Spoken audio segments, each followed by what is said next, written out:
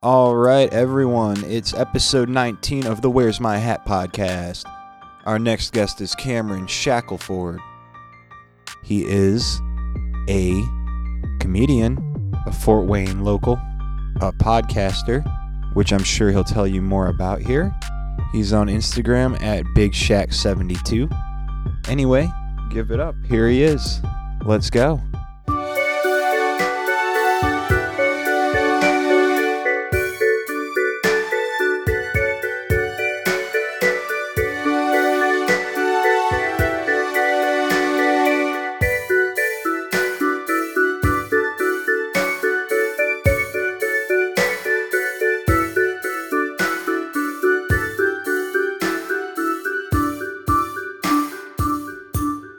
So, who are you? My name is Cameron Shackelford. I was surprised you said your actual name. Well, I'm trying not to get canceled on here, but yeah. Give it time. My stage name for comedy is Cam. Yeah. Okay. You said your name was Cameron? Cameron. Okay, do you go by Cam because of the other Cam? It was a it was just like it was a password that became a nickname. Like at work, like for the system I needed, it was Cam 10, and I kind of liked the way that sounded. So and then I had told a girl I was dating at the time. Her kids called me Cam. Okay. And I was like, okay, I kind of like that. I shouldn't have said that because my current girl might make me change my stage name. I wouldn't worry about it. Sorry, speaking of children, I really wanted to bring this up. The house that I cleaned today, they had several children. It was a big family. And I was like kind of noticing around the house things that like said the kids' names. And there were 3 girls that were named Mary, Lucy, and Ruthie, which I don't know if you guys recognize that, but those are the names of the girls in Seventh Heaven. The TV show? Yeah. With the pedophile dad? You know the dad was a pedophile? Yeah. Yeah. But then there was a boy named George, so that like threw me off. But then like I asked the lady later, I was like, did you name your kids after the characters from Seventh Heaven? And she was like, no, I didn't even know about that until like 2 years ago. Should we start off with a game just to loosen us up, or whatever you guys want to do? I literally said the only thing I wanted to say for this entire podcast. I just really wanted to tell people about that. Well, thank you for your contribution. You're welcome. There's a game we like to play. I like it. I don't know about other people, but it's called I call it 2 emotions equals scenario. It's kind of like a little improv game. Okay. So like I'll give you 2 emotions, and then you can come up with a scenario where you feel those 2 emotions at the same time. Hey, wait. Did you learn that game that one day that you went to do improv? No. I came up with this game a while ago because I needed to figure out how to write a joke. And I was like, well, let me play this game and maybe this will help me find a joke. Did you like research how to write a joke? Nope. No. It's just my own little thing I came up with. Wow. All right. Did it help you write jokes? Sometimes, because I wrote, like my first time I ever did it was like relieved but depressed. Mm-hmm. And I thought of like my tortoise running away. Why were you relieved about that? Because I don't have to feed my tortoise anymore. That's sad. But I was depressed because my tortoise ran away. And he outran you. You chased him too. Yeah, he's a quick little motherfucker, let me tell you. 1 second, he's just gone. He really blended in with the grass. But yeah, I just came up with that. Because I was at this point where I was like, I need to write 1 joke a day. Whether it's good or bad, cheesy or not, just write one. Mm-hmm. And then see what I can come up with. So I get into, with jokers, I get into rhythms and feel like inspired at just different times. do. Like Drew was talking about forcing your brain to do that. Like you're breaking through. And I'm just like, I've always been like kind of just inspired, and I'll be thinking of something, and then something else will come, and then a tag for that one will come. and and I just and I it's normally at work when I'm supposed to be working. Right. I'll think of something, and then all this stuff comes, and then I'm sitting there and I'm excited, and then I look up and I done killed 15 minutes, and I'm like, yeah. So then I feel guilty and start doing some work. I don't even feel guilty anymore. I'm just like, this is more important to me. You know what I mean? Like, 15 minutes. I've been in the bathroom. Whoops. Yeah. I mean, I feel like I think better at the beginning part of the day. So around like 9 or 10. Yeah. I think that's about when mine starts too. Yeah. Yeah. So like I'll be like, or I'll have intrusive thoughts and or like really depressing thoughts. And so I'll try to like get myself thinking, well, how can I make a joke out of that? Yeah. How can I say something to make this funny to cope with it or whatever? Maybe I should start waking up before 11. You're missing the prime.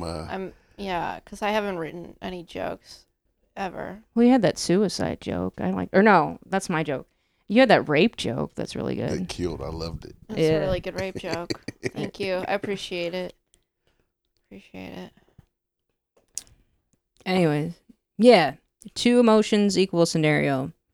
So, do you want to do an example?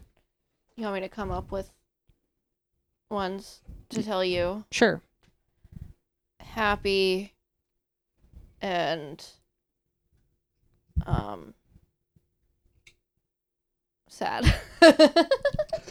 So it's a scenario where both of those emotions are involved? Let me pick 2 different ones. I'm sorry, I'm not all here yet. Okay, anxious and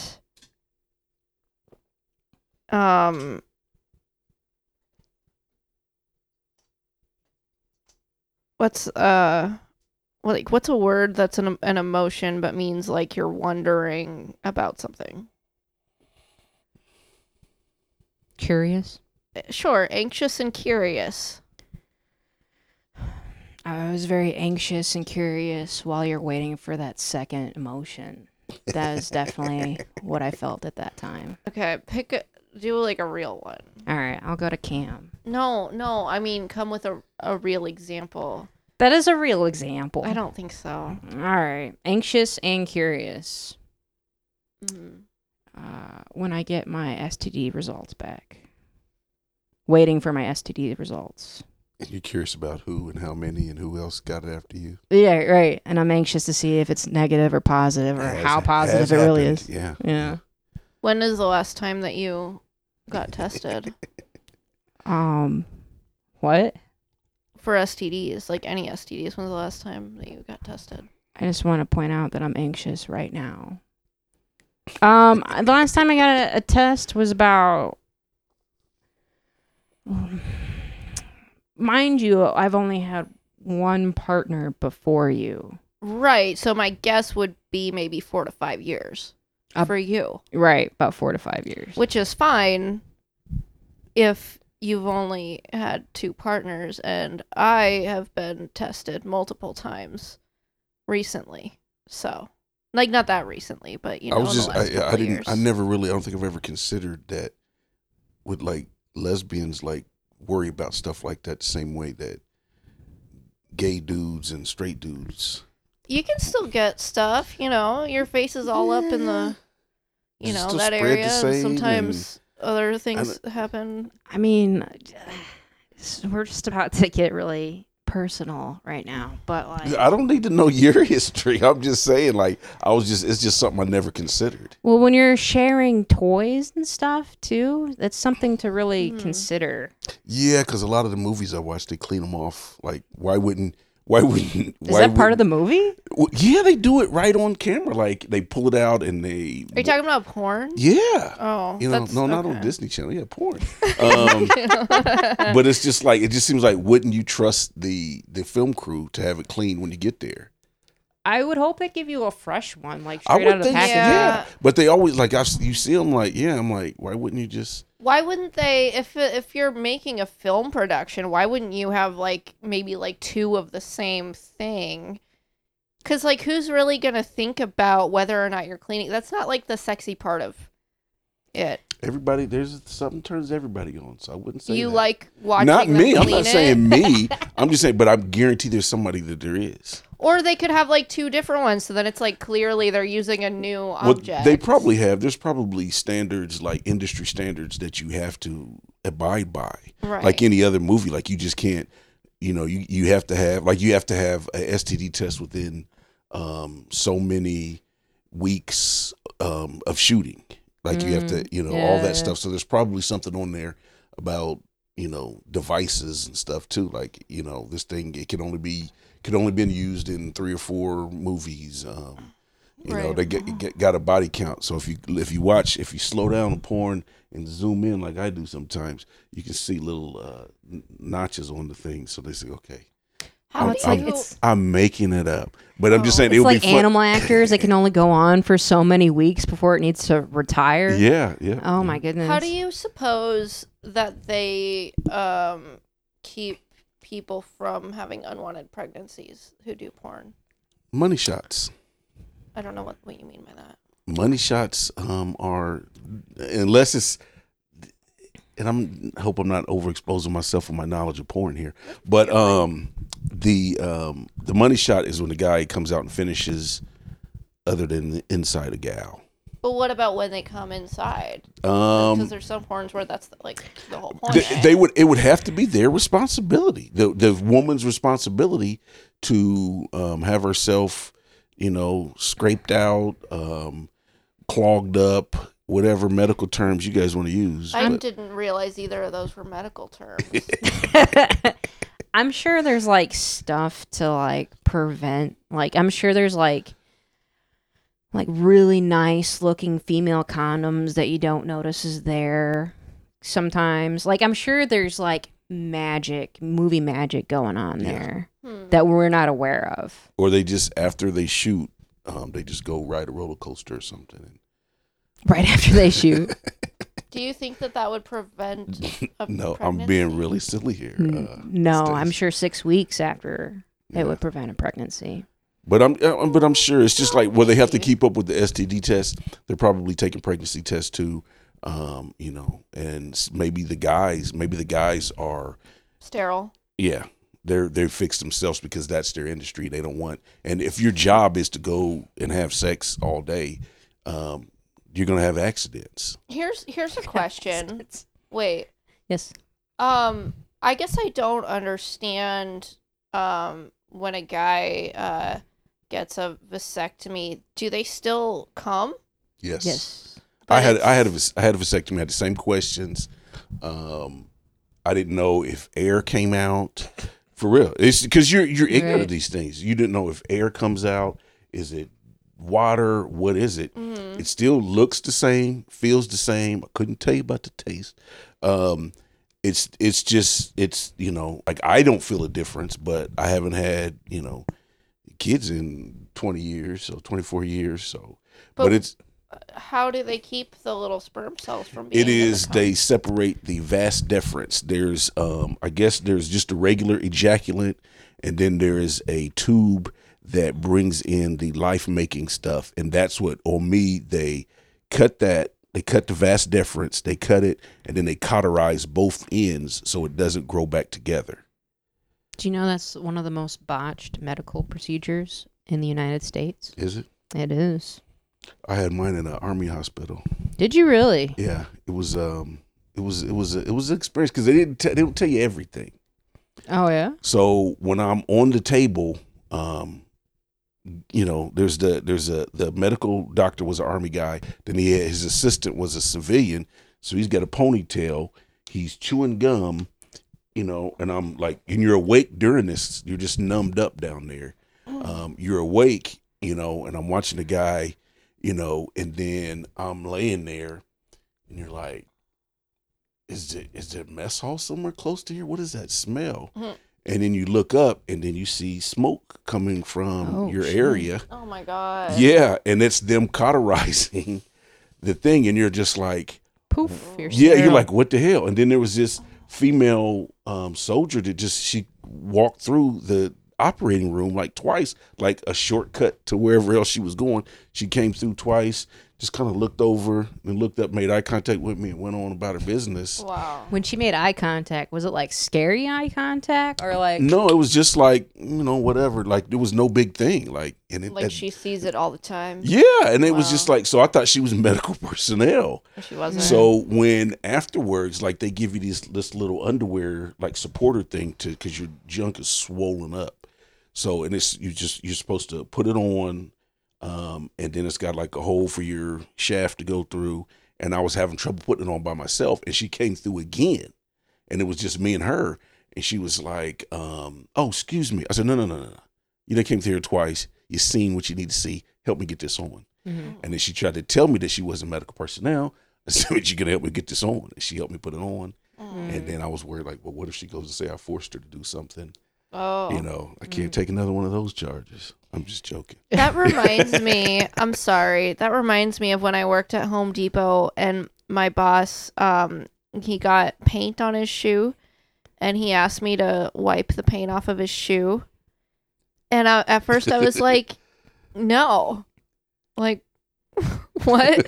But then I realized it was because he was too fat. He couldn't reach it. Oh. And I was like, I feel like a dick. I was like, okay, yeah, I'll clean your shoe for you. Yeah. But then what scared me was after I had the thing, like, they didn't do it at the base I was at. I was at a smaller base. So I had to go to Fort Benning, which is a bigger base. They have a bigger hospital, and that's where they did it at. So, you got to fill out this paperwork, and they pay you to travel down to the hospital and all that. So it's like, okay, come back in a couple weeks and test your sperm. And I was like, I'm not driving 2 hours filling out all this paperwork just to go down here and masturbate in a little closet, So I was just like, I didn't go. And then, I was stationed, so I went somewhere else, and I thought I had made a kid. Because I never went back and got it tested because I just didn't want to go through all that. Because plus when I came back, everybody knew because your paperwork goes through so many people. And I was like, well, what is he going down here for? And then I come back and everybody was like, women that I knew their husbands was like, yeah, my husband's going to go get something. I'm in the grocery store. My Terry's going to get the same thing done that you had done. And I'm just like, it's not an embarrassing procedure, but it's like, how the hell do all these people know my business? Right. What's that called? HIPAA? HIPAA's not involved in the military, I take well, it? It is, but it's still just, I don't know. It could have been my ex-wife telling everybody, I don't know what it was like. How many kids before you decided it's time to snip? I was just 2. Just 2? And you're like, I'm done? Yeah. It was just because I knew I wasn't going to stay with the kid's mom. So, and I think she was going to keep having kids to trap me. Oh. So I was just like, no. So Wait, okay. I'm sorry. I have feelings about this. Because my dad also has a lot of kids and also feels like, he's been trapped by having kids. Brandon, cut that out. Brandon feels the same way, to be honest. So. He felt like I trapped him by having just one. Did you do it on purpose? No, I didn't think I could have children. Because I was 29 when we had Dean, and I had loads of unprotected sex. Okay. Loads of unprotected sex. I don't need to know. So much unprotected sex, it's unreal. I'm probably in a record book somewhere. Somewhere. I don't know. But there's a lot of it. And I didn't have a pregnancy scare. Well, I've had pregnancy scares, but they were all false until the real one showed up. So, like... Even talking about... I'm just saying, like... I didn't think I could. Like, I was under the pretenses. I was kind of like that, too. I was a wild young boy, and I didn't think I was going to have kids. I could either, and then I had them. You're like, man. But I was also scared because I was one of those people. I didn't have the best upbringing. Mm-hmm. And I was afraid, like, one of my kids is going to be born with issues. Like, God has never given me good things. So why would he start giving me good children? So I was just like, okay, 2, I'm like good. Kids that will murder you? No, that's always a scare. But I'm just saying, like, kids born with issues, like, like physical deformities and extra arms and shit. So, like, I really, that was a real fear for me. One of my biggest fears is, like, I would always end up like one of my parents. Like, my parents are good parents to their other kids. You know what I mean? So, like, I was always worried. One, I didn't want to be a young parent because my parents were young parents. Yeah. And you can see the transition in how they treated each of their kids, Yeah. the more mature they were when they had them. So I was always worried about that. And then I was always worried about what you said. Like, I have the patience of somebody who really doesn't have any patience. That was another thing with me too. Like I patience, like, right. you know, I always wanted like a house full of kids, but then you realize like, you know, I don't have the patience that I thought I'd have. Right. You know, and I'm a loving father, but I do yell. Right. Yeah. I definitely have surprised myself at times. What, yelling at kids? Just yeah, like with being impatient and Yeah. like maybe like responding to things inappropriately, like not rationally, you know what I mean? Like I always kind of faulted like my like authority figures, like my grandparents or my dad or whoever for reacting to things poorly, and but then I realized as an adult that I do the same exact thing. Oh yeah. It's what you have to be you as a parent. Like if you try to be something that you're not, your kids will resent you when they see that you're fake. And I'm not saying be, you know, with my grandbaby, I'm around her a lot and I will yell, I will curse. I won't curse at her, but but I always end it with a love or like, you know, God damn it, love, God damn it, sweetie, you know, stuff like that. Cause that's me catching myself, you know, and just ending it like that. And then you talk it out with her, you know, cause it's like all those memes. I'm a better grandparent than I probably was a parent. Well, I think that's a normal thing. Cause you can take them back. You know what I mean?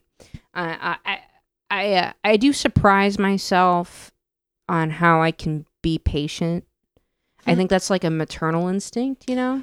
Did you get the point, and your husband probably the same way, stuff that you know that you have no idea why you know it about parenting? Did you ever experience anything like that where it's just like, how did I know? A little bit. A little bit is because like I did help raise, like the age difference between me and my siblings are significant. So like I did help raise my brothers and my sister. So there's some things I did know. Yeah. But then there were other things where I'm like, oh, like it just came to me. Yeah. Like the other day, perfect example. My son reached up on the counter and poured rice all on the floor, and it was the only bag of rice we had, and that was going to be his dinner. And it's all on the floor. Normally, if it was if it was this cat right here, I'd be cursing her out. Yeah. But I was like, no. That's not going to help the situation. It would help me feel better for a moment because I'm very temperamental. But I was like, I'm just going to take him out of the kitchen. I'm going to put the gate up. He's going to cry, whine, and be so upset. But I'm not going to react. I'm just going to clean up the mess. And then I said to him, do you know what you did wrong? He was like, no. I was like, well, you touched up on the counter and you're not supposed to do that. Where I didn't think I would be able to do that. Before, I would be thinking that I'd act differently, screaming and cursing. You know how I do when he bites me. You know what I mean? When he bit me, I something primal came out of me. I don't know what that was. I don't know if it's just like I don't want to be eaten alive or what it is. But I was like, what the fuck? You know what I mean? Yeah. But yeah, I was like really impressed with my own behavior. I don't know how long that's gonna last. But yeah, there's different things that I didn't know I could do as a parent. But then there are other things where I'm like, probably shouldn't be doing that. So it's a give and take. This is your experimental child. This is when you get all the mistakes out. Right. Well, he's probably gonna be my only child, to be honest. But yeah, he's spoiled rotten. Yeah. He's treated like royalty, and he's a wild animal. I don't know if I don't know how you civilize children, but I can't do it. Boys are different than girls. Boys, because when I had my son first. When my son, we were on vacation in Dauphin Island, Alabama, and there was this doctor that was at the same place we were, and my son was just running, you know, and he was about 2, and then he was just like, it'll stop. He said his body's just now starting to produce testosterone, so he's got all this energy, and he's just gonna run, climb, yell, but he'll stop. You know, I don't think he stopped until he hit high school. But here I was hoping for some hope here. but girls are different. Girls, my daughter never really, she never really was like that. And it's different with boys and girls too. It's just like, because my son was my first, he loved them. It's different. I can't explain how it's different. And then when you have a daughter, she's the daughter, she's the girl, and she's the baby. It's just different. I feel like, in my experience, the youngest girl is always loved most by their dad, and then the youngest boy is always loved most by their mom. Yeah, I can see that. I don't know. I'm the second child, and my dad loves me the most. So, do other people say that, or do you think it's just in your head? oh, I can just tell. Oh. By what? That's probably just in my head. Yeah. I didn't mean to burst your bubble. No, I mean, I'm sure he has a different relationship with each of his kids, but I know I think he might be a lot closer with my little sister Julie than he is with me. It seems like they talk a lot more. I think it's just different relationships. Yeah. Like, it's like me and my son can relate to stuff even as adults more than me and my daughter, but me and my daughter have a different, closer relationship. And it's because I might see my son maybe once every month or two, but I see my daughter regularly because I help her out with a lot of stuff. So yeah, but it's different. How old are your kids? My son is 27 and my daughter's 24. Okay. Or she'll be 24 this year. Quick subject change. What branch of the military were you in? Army. Yeah. How long were you in the military? I did 12 years active duty and 12 years in the reserve. Okay. That's a long time. It is. Did you retire from it? Yeah. Okay. Because it takes 20 years to retire, right? You can. It's 20 is what it is, but you can get 18 and 18, and it just depends on situations and stuff. Yeah. Did you like the Army? Loved it. Yeah. It was just it's what I knew as an adult coming right out of high school. So I find some of the funniest people come from the military. It is. It's a different type of environment. And it is like when you hear, like when the wars first started, the Afghan and Iraq wars first started, and soldiers were becoming amputees and all that. They said nobody adjusts quicker than soldiers, and it's just because like he knows when he gets back to his buddies, they're going to make fun of him.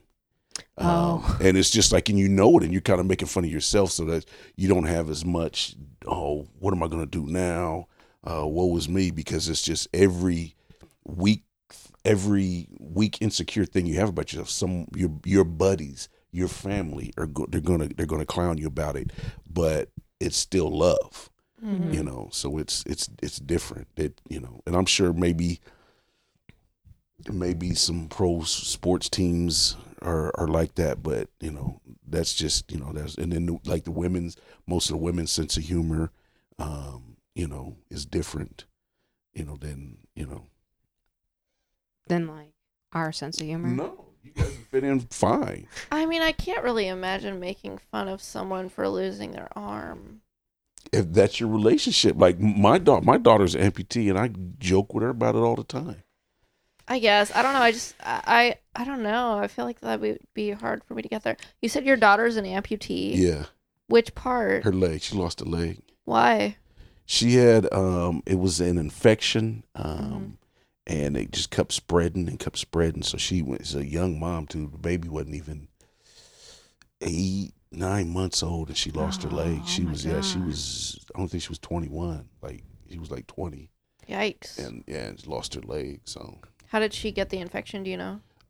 They were unsure. I think it was a dirty hospital. They had just came back from Costa Rica. They were down there on vacation.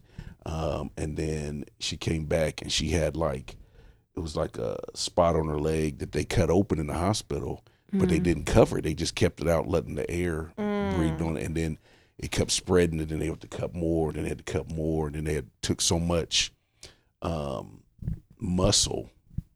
It's like the limb is not even a viable limb anymore. Did she sue the hospital? No, probably should have. Medical malpractice is the third leading cause of death in the United States. I agree.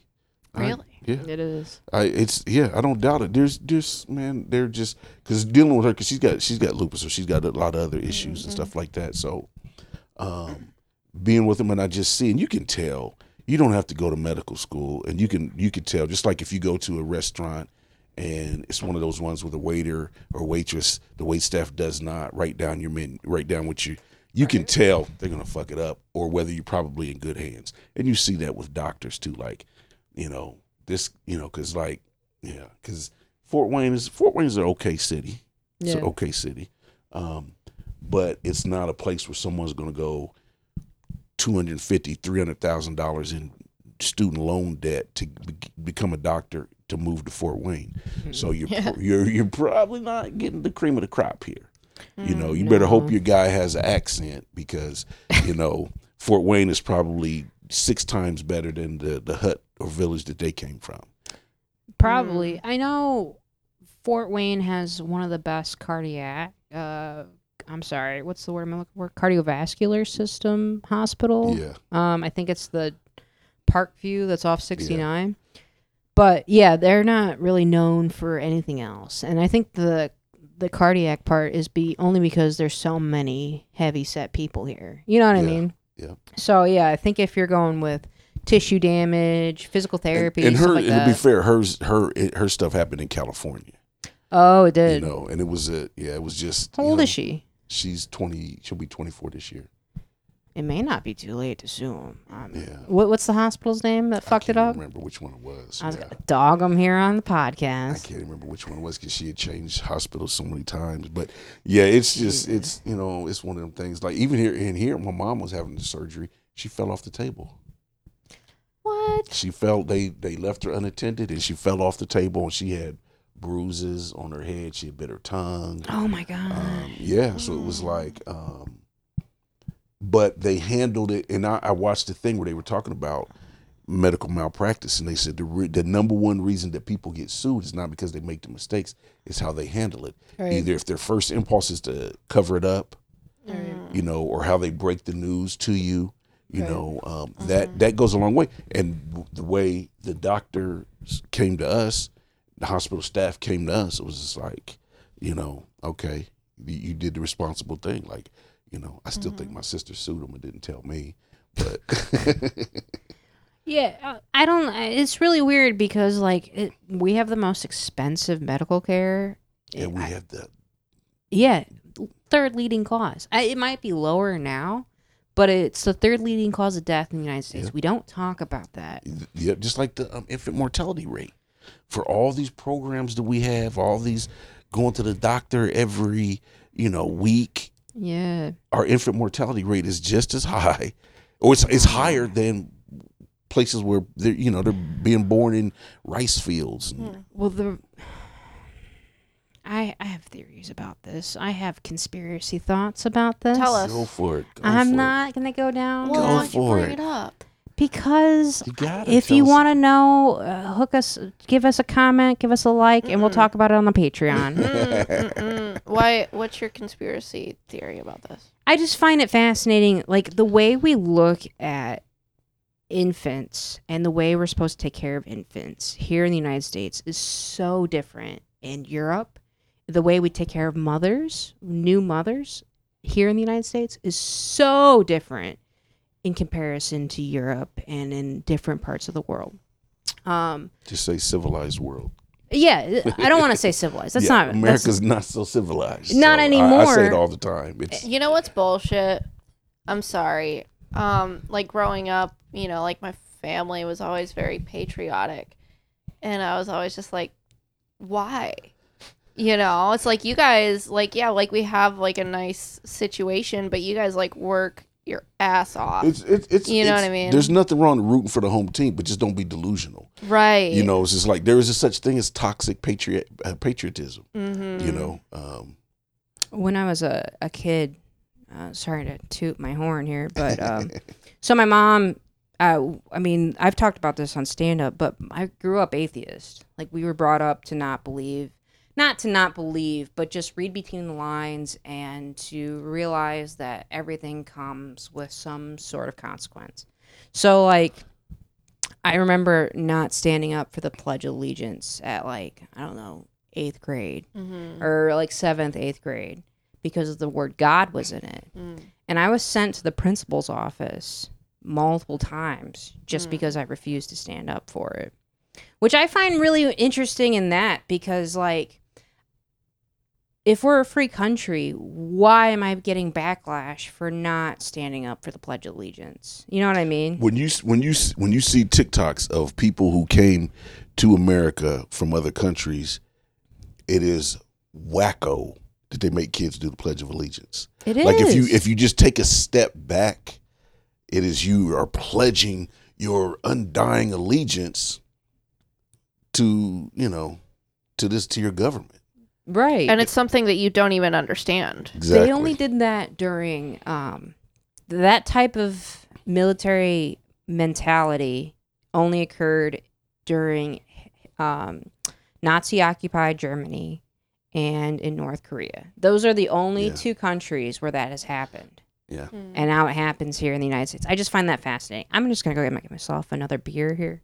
I was wondering what you were doing. I'll take one of those Budweisers while you're, But yeah, it's when you and that's what I like to do is just take a step back and just look at stuff through somebody else's eyes, and I've lived in other countries and other cultures and stuff. So it's just like, it's, because I was a ugly American when I went to Korea.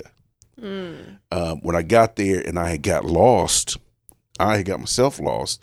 So I'm asking questions. These people don't, and they were polite about it, like, oh, no English, and I'm like, in my head, me being a ugly, ugly, boorish American, in my head, I'm like, I probably said it out loud because no one spoke English. I was just like, we've been in your country for 50 damn years and nobody speaks the language. And then I heard myself say it because I did say it out loud. Yelled it, matter of fact, in traffic. But then I just thought about how wrong that statement is. Like, I'm in your country. Right. And then I started learning, their language, just mainly to pick up chicks. But so when you said that, you meant that no one in that country had learned to speak English. Yeah, because we've been in your country for 50 years and none of you guys can speak English. I'm sure. There's probably lots that do. There's plenty that did. But it was just me being an ugly American, and it just because there was a lot of places that wouldn't, like bars and stuff, that wouldn't let GIs in. And it was funny, like a lot, like the black soldiers were laughing because white soldiers from America had never been told something like that before. Right. Like, what do you mean we can't go in? And it was, it was just like, they were just dumbfounded. Like, well, we have to talk to somebody about this. I was like, no, no, they just, cause what are we going to do when we go in there? Right. What are we're going to go in there. We're going to fight. We're going to annoy the women. And, some places, like I found a place that was super nice. And they let us in, and I was just like, "Don't tell anybody about this bar," because it was me and probably had 4 or 5 other people in. So don't tell anybody about it. You don't want it to get too busy. I don't want it to get GI'd out. No, because they come in there, because I know how we do. I can admit it. I know how we do. They would come in there, fight. It was live music. It was a really nice place, nice food, and and they treated us nice. So I'm just like, don't tell anybody about it, because they'll come in here and fight in their saggy jeans and cowboy hats and just destroy this place. So don't tell anybody.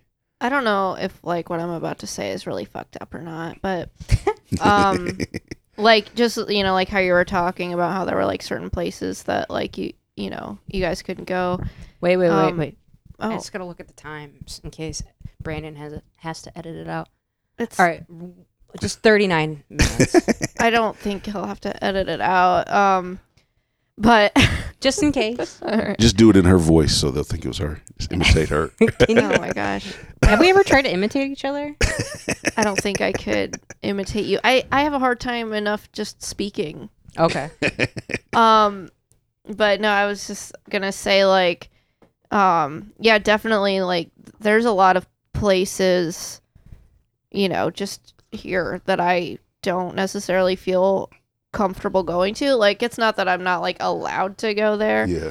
but a lot of like different bars or like hair salons, anything. Like Yeah. if I step foot in there, I'm like, this is not the place for me. You know what I mean? It's and I think a lot of it why do you feel uncomfortable? I think I know what you're going to say, but I'm just not like, you know, like the normal like upper middle class white, you know, like sports fan or like normal looking white lady. You know what I mean? And like I feel really out of place. But sometimes that's good. Like you go, like I was like that for a long time because I'm from Richmond, Indiana. I grew up, we had really bad racial issues, really, you know, so that stays burned in your head, you know, and then, but I got to a point where I was just like, no, I'm going wherever I want to go, unafraid. And I was in Alabama at a gun show and I was like, I looked around, I went with my friend, white friend, and there was no black people in the entire convention center. And then I finally saw one, and it was the security. He was the cop. He was there for security. And he was like, looking at me like, I've been trying to make eye contact with you just in case something goes, you know, and that's how black people think.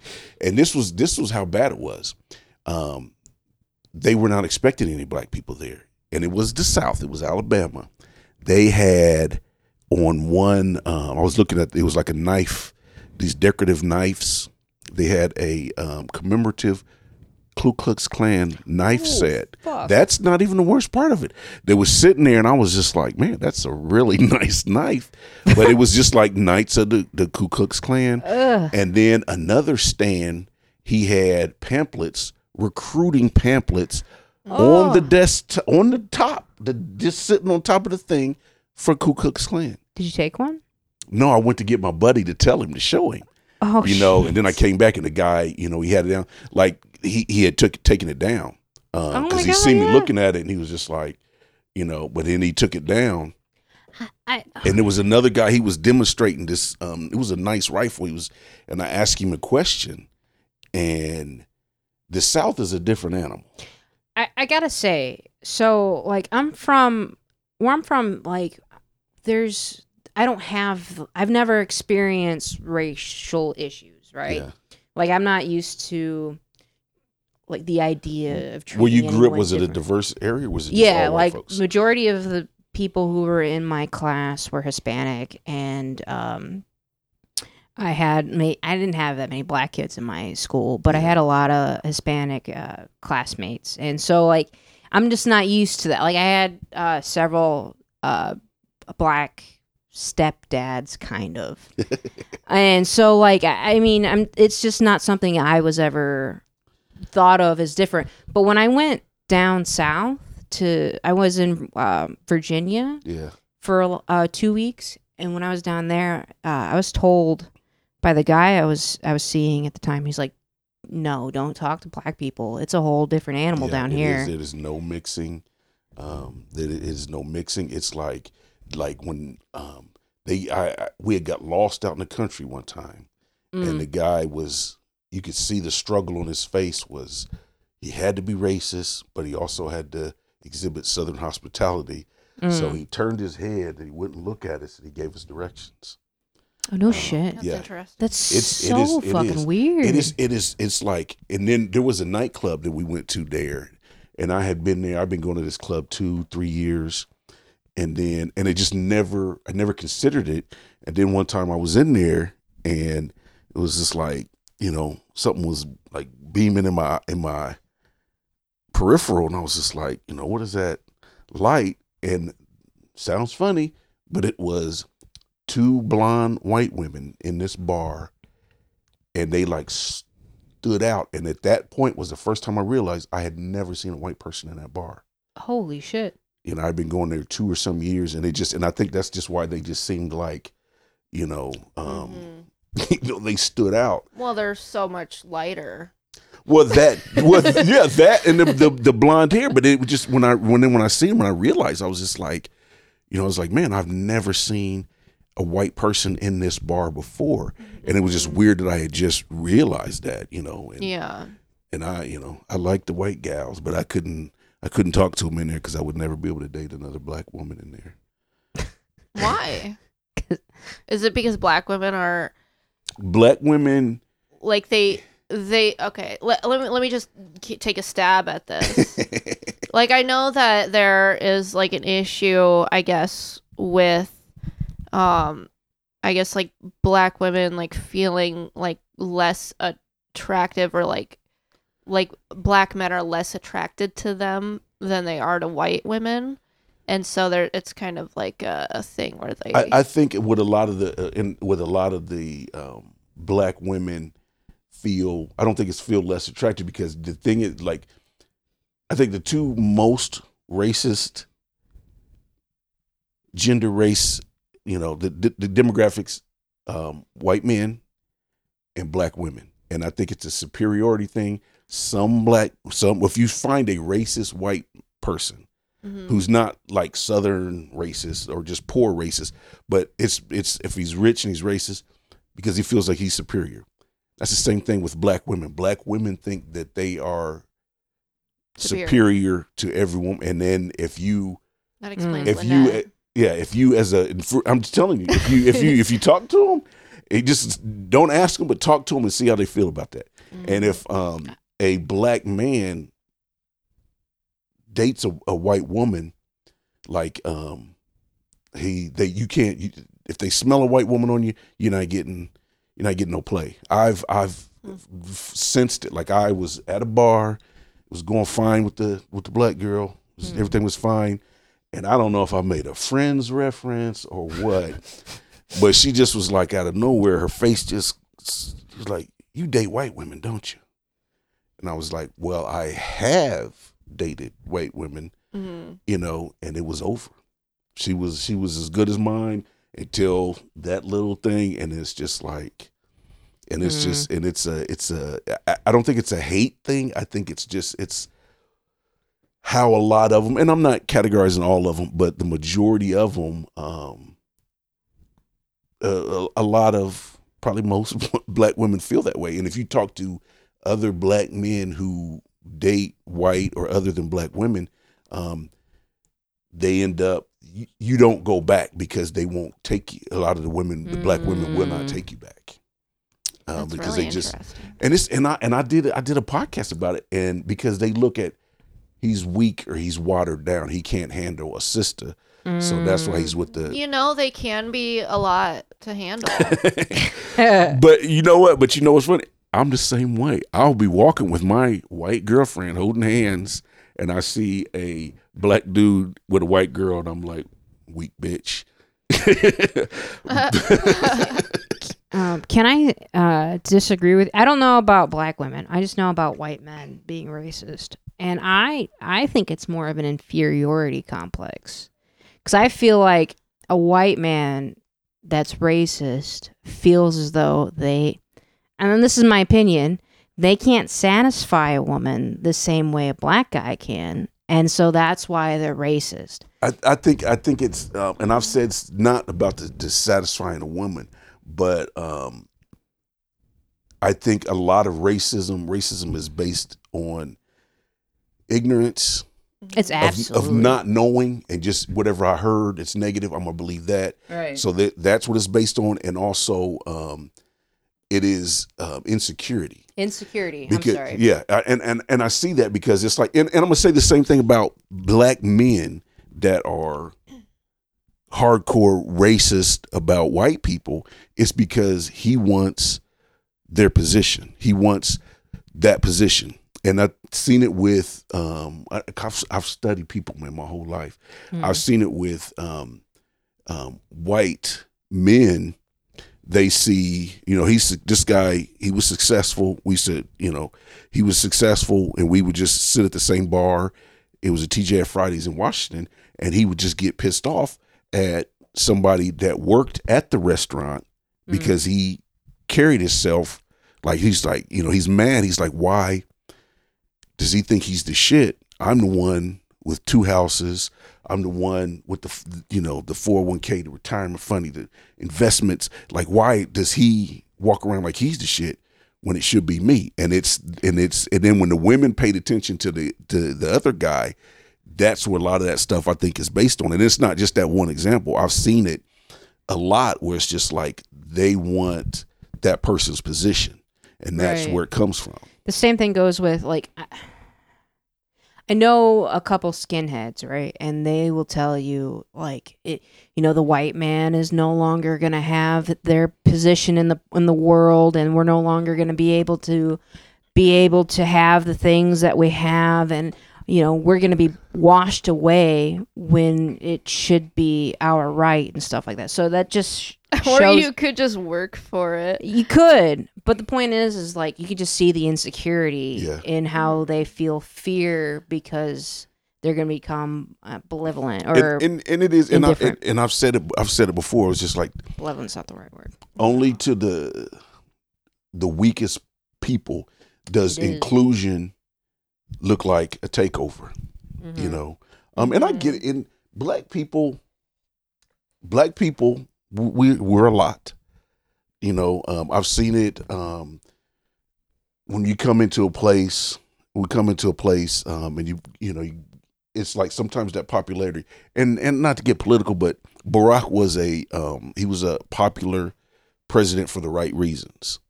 Right. And I think I think that stoked a lot of that insecurity. Yeah. That he was, because he was smart, he was charming. He was charming as fuck. Yeah. So it's like, and I think a lot of people were just like, well, we'll never have, a white president again. Like, it was like on Blackish, the one guy, it was funny because he was just like, he was talking about why he was going to vote for Trump. He's like, there are kids around here who have never known a white president. That's so stupid. It was meant to be funny, and it was funny, but it's, because he was 8 years, so you got to look at a kid 7 years old. All they know is a black president. That is kind of funny. Actually, it is, yeah. It was funny. If he meant it, but if to be funny, and it was on a comedy. So if it was, if he would, okay. But some people take that and they're just like, like they're upset. But it's the same way you look at something dominated, like the NBA, dominated by black males.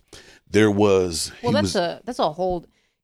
I have another theory on that, but like the sports these days, I really have a problem with it. Not that I don't like sports. I am a big hockey fan, but like it is hard to watch sports and not think like they're really exploiting these players. You know what I mean? Because of the shit that they do. Them when you're paying them the way you're paying them. They are paying them the way they're paying them, but like let's take wrestling, professional wrestling for example. They don't have health insurance. Did you know that? Yeah, it's their independent. Did you know the NFL is a not-for-profit? Yeah, is that fucked up or what? They make billions annually. Non-for-profit is just a tax cut. That's all that shit is. Yep.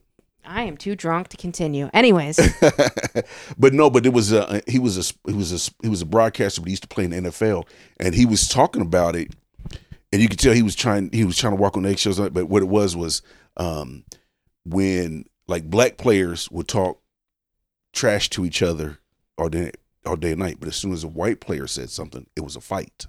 And it was because black people felt like, oh, this white guy is overstepping his bounds. Just like when you see old movies about the South or Southern, like a black guy talk back to a white guy, stay in your place, boy. That's the same type of mentality. And I was just like, and I try to get people to see that, and that's where a lot of that comes from. Because like when my daughter was in, she went to Southside. Both my kids graduated from Southside. Southside is a minority-dominated school. She was in the dance program, and this is why I love my kids. I never really beat stuff into them. She was in the dance program, and she's missing a leg. She lost that after she graduated. Okay. Yeah, I see you grinning up. But no, but she knew the class was dominated and they were picking out what songs they wanted to dance to and all that. And my daughter, they had maybe 4 or 5 white kids in the class. She went to them, was like, I don't want to leave you guys out. What songs do you want to dance to? And that made me so proud of her because she knew how to be a responsible majority. And that's what, if more people saw that, it's just like, okay, well, we are the majority here. We have the power. Let's empower everybody. Let's try to look at everybody else's point of view. And that was without me ever having to tell her stuff. But it was just, I would think like my examples, and That's good. But yeah. It's really nice. Yeah. Hey, question. Go ahead. How do you feel about police? Not a fan. Not a fan? Not a fan. I don't go for the few rotten apples. I think the barrel is rotted because I'm not telling you every cop is bad. I don't think every cop wants to kill, but there's not enough of them speaking out about the atrocities committed on film by their coworkers. So to me, that would be like me not saying, I'm on stage on tour with Bill Cosby and I'm watching him peel these girls out and I'm not saying anything. Right. That's the same. That's the same thing. You're complicit. Yeah. Your silence is your complicity. Like you're involved in. That's you're a part of it because there's groups out there of cops' wives and ex-wives who are speaking out about it, but there are none. There's a brotherhood. That's what kills me is that brotherhood. Like defend your brothers that are in arms with you and stuff like that. That drives me nuts. I also think just like how society has built police officers in general has made it into this like house of cards that if one says something, they all fall. Yeah. Because like, why do you want your police to be hated? Because that's what it's designed to be. Like your police officers are supposed to hit a quota to give you so many tickets. They're supposed to do these quotas searches. Are technically illegal. Are they? Yeah, they're not supposed to have pullover arrest quotas. None of that stuff. Oh, but they do. A lot of them do it, but they're not supposed to. They're not. I was a criminal justice major for a little bit. Oh no shit. Yeah. Oh, tell me me all about that. Well, no, it was just I really didn't like my ex-wife, and I had. Sorry. This is the truth. I believe it. I've been drinking, so I could be making this up. If somebody ever try to hold it against me in court, I started taking criminal justice class just so I could plan the perfect get her out of there. So I took a class called Crime Scene Investigation, and so I could stage the perfect crime scene. But yeah, OJ messed that up because now when if a spouse dies mysteriously, the surviving spouse is the automatic first. Yeah, so I was like, I can't do that. That's why you never get married. I don't want to leave my kids orphaning. You were gonna murder your wife? I had issues back in the day. He's not confirming nor denying on this podcast. I'm joking. If it creeps you out. You're only joking if it creeps me out. If it doesn't, if I'm fine with it, then you're not joking. But no, I was just Well, I was at Fort McClellan, Alabama. Fort McClellan was the home of the military police. I was in the military police unit. No shit. Yeah, so there was just a lot of criminal justice classes and stuff like that. So I just got in all that protective service training, the special weapons and all that stuff. So, but it was a lot of criminal justice courses. So I just took the. If I were to join the military back when I was like a dumb kid, that's what I was going to do is military police because it's the only job as a female where you can hold a gun. It's like one of the very few. Everybody fires a weapon. Everybody has to qualify with your weapon, but to carry as a woman, as a civilian, yeah. I mean, as a non-wartime. In wartime in Afghanistan, that weapon went everywhere with you. Women, everybody carried your weapon, and bridge crew and all that stuff. Everybody who was assigned a weapon carried their weapon. You carried it to eat. They have the MWR is morale, welfare, and recreation. So they had these, we call them clamshells, but it was like these big tents that opened on the ends, kind of like a clamshell. Mm-hmm. But one was a gym, but they would have one night, it would be salsa night, country night, hip hop night where they would have a DJ and they're playing music, so you could just go in there. There was no alcohol, but you could just go in there and listen to music, dance if you wanted to. And it was so weird because we're going to the thing and the sign on the door said, "You can't come in without your weapon." Oh, weird. It's like so opposite here in the States, but it was just like because we're in Afghanistan, Right. you just want to go listen to music, but you got to have your weapon. So like, Just in case anything happens. yeah. And loud music is an attraction to whatever, too, Well, the right? base where I was at, I'm not trying to make like I was a actual war fighter. The base where I was at, it was nicknamed Camp Cupcake. It was the biggest base. It was the one that everybody came to first when they got there. It was so secure. Like Kid Rock was just walking around. Oh, Really? shit. Kid Rock just was walking around. Seven Dust, that group's Heard of that. yeah, Seven Dust, their lead singer was just walking around with no security. A retired NBA guys walking around. Did you see a lot of USO tours? Like, you saw a lot of, comic acts and stuff like that? 'Cause I know Bob Hope was really, I'm not that old. I wasn't. Bob Hope was doing it when he was, like, in his 90s, Yeah, though. but Bob Hope's been buried for quite some time. I don't remember any comedians coming through. How old are you? Can I guess? Go ahead, take a guess. 53. You're wrong. 62. You're even wronger. Which would was you guess, closer? I wasn't going to guess. What did you guess? I'm not going to be insulted. I'm not a chick. 71? Yeah, close. She's closer. Yeah, no. Really? No. No, I would say if your kids are in their early 20s, I'd say you're about 65. Now I thought you guys were playing. I'm not 48. 60. I'm sorry. I I'm was going the not wrong 60. way. I'm dyslexic. No, So I would say 50? 45. I'm sorry. Dude, next time I get on stage, I'm going to do some push-ups or something. Let you guys know that I'm still young and virile. You're But right. you have a white beard. I worry a lot. Is that why? No, I dyed it like that. Here's the thing. Why'd you die like that? I'm 51. But I'm 51. 51, but I That was always had a clean close. face, and So was that. I grew it out to run off the young girls because the place where I work, it's probably 98% women. So I grew. Where do you work? Why grew why it don't out. you want to hook up with young women? Well, because it's weird with my kids. I did a bit about it. It was just like I had a code where I was like I wouldn't date women younger than my kids. So I met a fine one at work, and I challenged my daughter's paternity until I got the results back. I dated the girl. But no, I made that up. But no, it's just it's to me it's weird to date people my kids' age. That's respectable. I really appreciate Yeah. that, honestly. Yeah. I'm not saying I'm not attracted to them. I'm not going there with you. But it's different. You know what I'm saying? It's just I don't want to be Woody Allen and I don't want to be creepy like that. So it's just like I won't date.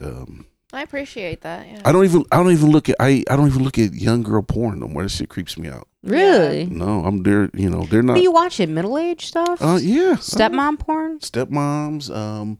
Just if you just put it in there mature, sometimes they go too far with it. Like really old people. Yeah. Interesting. Yeah. I would like to see really old people porn. Like not because I would be into it, Just to see if but they just could- to see it. Yeah, I'm sure there's it probably smells like sports cream. Ew. Ew. One time I went on a cruise with a guy, and we were just friends, and I went to go take a shower after he took a shower. Or no, I had to use the restroom as he was taking a shower, and I looked at his phone, and he had grandma porn on his phone. Oh. And this dude was younger than me. I was like, all right, get it. See what you, I mean, good job, man. So there's hope for the mature women out there, for sure. The granny porn is it's like when when the internet came out, like internet porn was like you just had to see what was out there. Right. So it's like you've kind of as like a freak show. You looked at everything. You looked at little people. You looked at old people. It was just to look at, but nothing. What got me was all the different categories. Like you go to these A through Z's, and there's like if you don't know porn, you think, okay, well, how many A categories could there be? And there's like 10 A's, 10 B's, and it's just like, what the hell is all this stuff? And you know. But it's just, it just knows that there's something out there that turns on everybody. Like, I don't know some of the stuff, like, how do you know that getting peed on turns you on? Like, how does I think it happens once. I think also, like, squirting happens, and then, like, once that happens, you're like, well, what's it like to be peed on? You know what I mean? I would imagine that could be I don't know. I feel like it'd be a lot easier just to get peed on than to make someone squirt. If it happens, it happens. Sometimes some women do it all the time. Yeah. They don't stay around long. I don't like that shit. So it is a really weird experience, but it's pee is what it is. It is legitimately urine. Yeah, and I'm just there's no cavity other than the bladder that holds that much fluid. Down there. Guys who are listening to this podcast that don't know anything about female anatomy, there's not two bladders, one for just female. There's two holes there where pee comes out of. I think there's two holes there. There's a different one with that stuff because it bypasses something because it's not. It's the same. Glands. It's the same. Yeah, it's the same stuff that urine is made of, but it's not. It's not 100% urine. It's because like it doesn't smell the same. Yeah, it's there's something else, but it's like it's on the road. It's almost there. It smells. Yeah, I can see that being a little scenty here. Whatever that fluid is, it passed through the kidneys and has been stored in the bladder. Is all I'm saying. Yeah, it misses something. Maybe it doesn't have the waste in it or something. I don't know. But it's essentially pee. Like they did a study. Yeah, I seen that. What he said, where it's just missing like one compound. You know, it's like synthetic weed. I feel like this is a great time to take a break, mostly because I really have to pee. Oh, and then we're talking about peas. Yeah. I think that might be a good idea to go back to that game we were playing, and you should give him 2 emotions. Real fast. I really want to talk about what we were just talking about because I was getting on a rant. Oh, okay. Go for it. No, I was just saying you weren't in here in the room, but I was talking about how, like, period jokes for women is considered hacky. Mm-hmm. But that pisses me off because, like, men will talk about their dicks for, like, 20 minutes. Mm-hmm. And that's not hacky. You know what I mean? Yes. But, like, my body gets mad every 28 days that I don't develop a body, so it gets rid of half of a body. And I'm not supposed to talk about that? Like, it just doesn't make any sense to me. I like that. No, I don't let somebody else, define your stuff. Like it's considered hacky. Some people consider doing impressions hacky. Prop comics hacky. But look how some of those people are living. Look at the success they've had. Like, don't let somebody else, if you're good at it, or that's your thing, that's your thing, I think that when it comes to certain things like, talking about your bodily functions or anything that I guess might be considered hacky, like as a topic, I think the right way to go about that is by saying something that is enlightening in a way, like something that you don't normally hear. Like if it's too easy, then it's hacky. Yeah. But if it's like something that's like if it brings up a new idea, then it's not hacky. Or just a different take on it. And that's the if you can make it work. Like, don't let other comedians tell you it's hacky because people laugh. Mm-hmm. Like, right. Yeah. And that's the to me the beauty of comedy. Like, how many subjects have people been talking about, freely for 50 years, and you can still find a way to tell it funny. Mm-hmm. Put your own take on it, your own spin on it. And it's Yeah, I have a bunch of Cosby jokes that I haven't been able to use because it's a dated reference. You know what I mean? Well, he's gonna go back. He makes the news because he's talking about going back on tour. I know. So you can bring that back. That back up. I feel like people talk about Bill Cosby at the open mics. I feel like that happens. Yeah, him. R. Kelly gets it. Yeah. I love bashing Weinstein. I got some new Weinstein stuff. Yeah. But, yeah. Epstein doesn't get it enough. Rest in peace. Rest in peace. But yeah, let's do the 2 emotions equal scenario for you, Cam. All right. I'm gonna go ahead and say ecstatic and anxious. I don't really do ecstatic.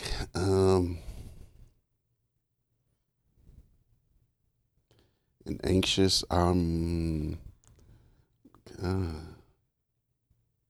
I feel like those two emotions are in the same vein. Like, well, not really. I think they're be closer to being opposites, like happy and then anxious.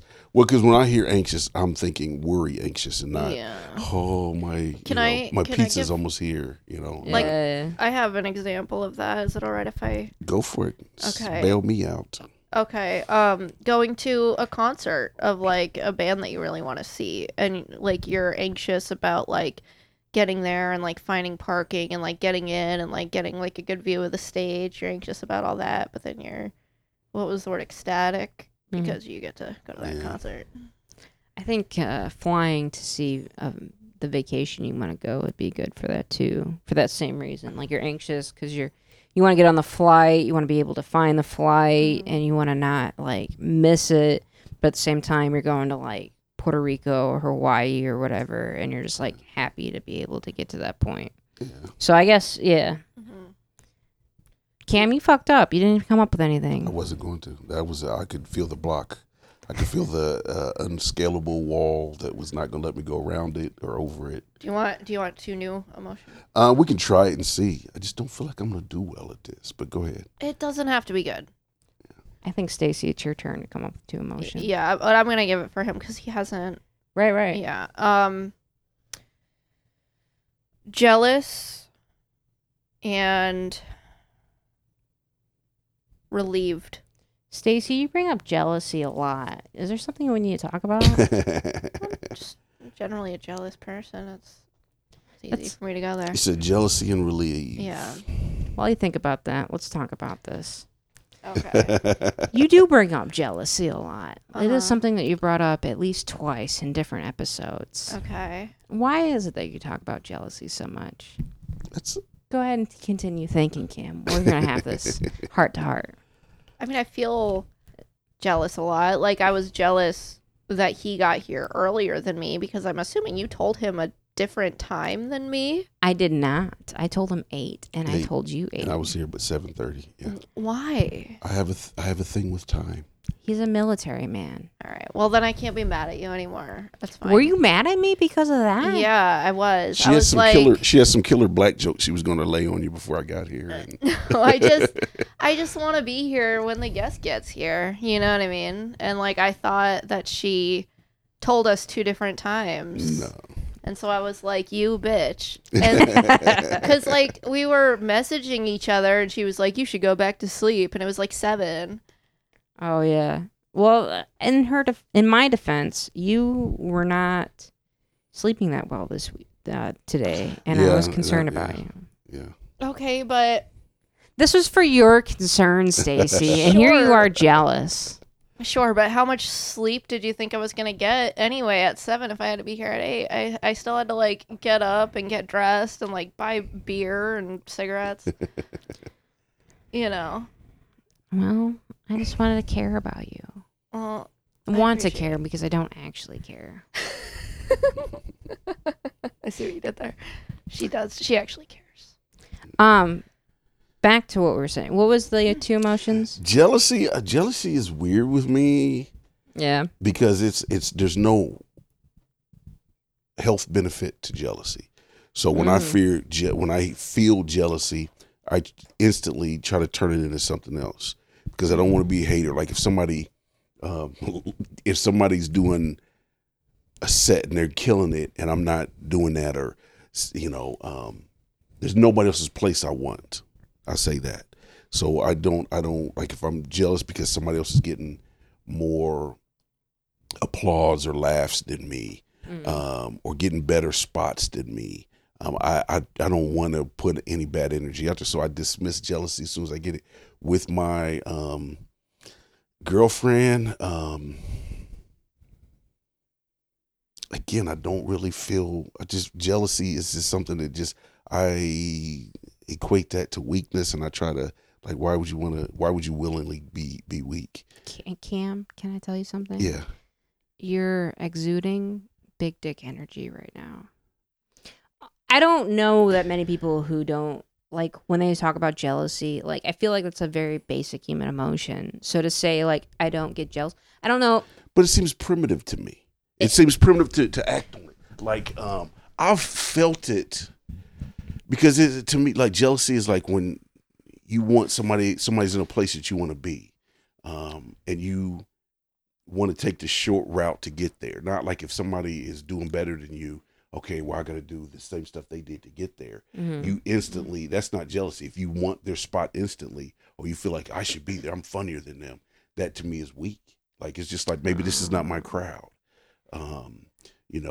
If you want a girl and she wants somebody else, like, I'm not going to pout or go, oh, well, he's got a girlfriend, don't talk to him. I'm not going to do anything weak like that. I'm just going to either try to puff up more and insert myself in that, or just walk away and find something else. Like, I just, jealousy. So I don't basically, you think you should just be the person you want to be and do the things that you need to do to get to what you want. That, and I have a hard time relating to jealousy, even with my grandbaby. Like, nobody I love more than her. When she was littler, and she's got another papaw here in town. I just felt so secure, like, we were, like, I was just like, let's put her down and see who she goes to first. That's way. And I think maybe, like, I get when you said, like, it's feeling like big dick energy. I think that's how I feel. Like, I don't feel threatened about stuff like that. Like, I'm 51, I've probably got about 4 more fist fighting years left in me. And then maybe, I won't have that same energy, or, like right now, my back hurts all the time after sex. So maybe some of that's going to come down, and I'll be able to come back and be like, now I get the jealousy thing. Because I've always felt like if she does it, if it's a woman, she doesn't want me, there's so many more out there. I've walked away from so many women, so many, even elementary to high school to middle school, girls that I liked, but I was just like, I'm okay. If she's not into me, I don't play those games. If she's not letting me know, I'm going to move on. I've just never, I don't know. I need to be more like you. I'm really just such a pathetic piece of shit when it comes to stuff like that. I need to change it. Just, it's, because it bounces around in your head, and then but also I've loved so many women from afar and never acted on it. I like the simile that you made that involves comparison with jealousy, because I feel like that's something that I suffer from, is that I do feel jealous, and then I instantly start comparing myself to whoever it is, whether it is the comic that killed when I bombed, or if it's the other woman that is talking to whoever it is that I'm interested in. Is definitely instant comparison. Like, oh, that person is younger. That person seems more confident. That person doesn't have a child. That person doesn't have as many sexual partners as I have, because I have had so many. Like, I like that idea. Like, just don't compare yourself, because you are your own individual. Yeah. And that's something that I can't seem to stray away from. And I think when I felt jealousy, it was more of a trust issue than I'm not up to par. It's not a me thing. It was always more of a trust thing. Yeah. I think for you to feel jealousy, and I know I have all kind of vulnerabilities and weaknesses and bad attributes, but to feel jealousy, I think is an admission that person or that situation is better than me in my situation. And it's just something I see it as a character flaw, and I try to not exercise that. Relief all the time, because I overthink things, and I'm paranoid, and I try to plan for everything. So it's just like when you're expecting something horrible to happen and it doesn't, I feel that relief, and then I feel silly for being getting as worked up as I did, you know, over nothing. But I don't know. I don't think I would be good at this game. I've said that. We have topics that we can pick out of a hat that we can talk about. There was somebody said something about a comedian has always got an instant opinion about everything. Oh, I'm so opinionated. Do you think there's truth in that? I think I am constantly having opinions. See, that's the thing. Is just like, yeah. I don't always get to word them though because I'm not the most assertive person. Oh, this is a good topic for me. Oh, just grab one out, pass it along. Yeah. And do I pick it out for somebody else, or I pick it out and I talk about what's in here? You just talk about. Okay. We could.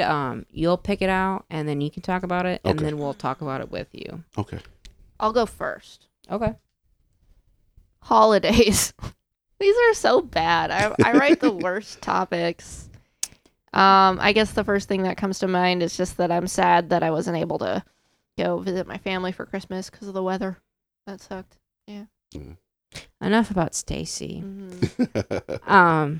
I do feel bad about that, and I'm sorry to hear that. And Do you normally go home every? I mean, I try to, but we just had the pandemic and everything. Yeah. So, Oh, yeah. yeah, it's been rough. You haven't seen them through the pandemic either? Well, I didn't go there that Christmas. I think I went last Christmas, Okay. but the one before that I didn't go. Mm. Do you guys have anything to say about holidays? I'm normally not a fan of the holidays.